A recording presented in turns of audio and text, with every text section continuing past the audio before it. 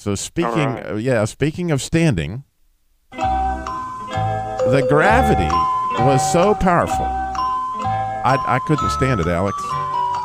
You know what I'm saying? Yeah, for real. And not many people know this, but John Deere, they're really a wonderful company, and their manure spreader is the only equipment that company won't stand behind.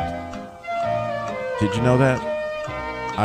I'm sure that's probably, and this last one is extremely risky that I say this, but I don't think it's appropriate anymore. But what used to be that most males in men's rooms were stand-up guys.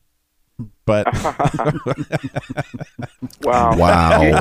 You've gone blue on me, Robbie, since I was last on, man. No. Hey, you know, you mentioned John Deere. Not to get us off track here, but I travel a lot, been on the road a lot. I was in Bettendorf, Iowa to preach. First Baptist Church, Bettendorf, Iowa, the home of John Deere. There you go. And they do stand behind all their equipment, and they might even stand behind the manure spreader, but they just don't like to. Would you believe when I was growing up on the farm, we owned a manure spreader.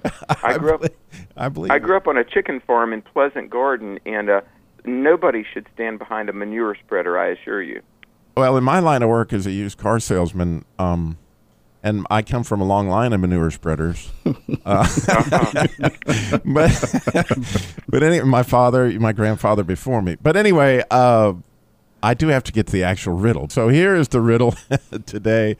What scripture tells us that we should shod so we don't stand in defeat? What scripture tells us, there you go. So what scripture tells us we should shod so we don't stand in defeat?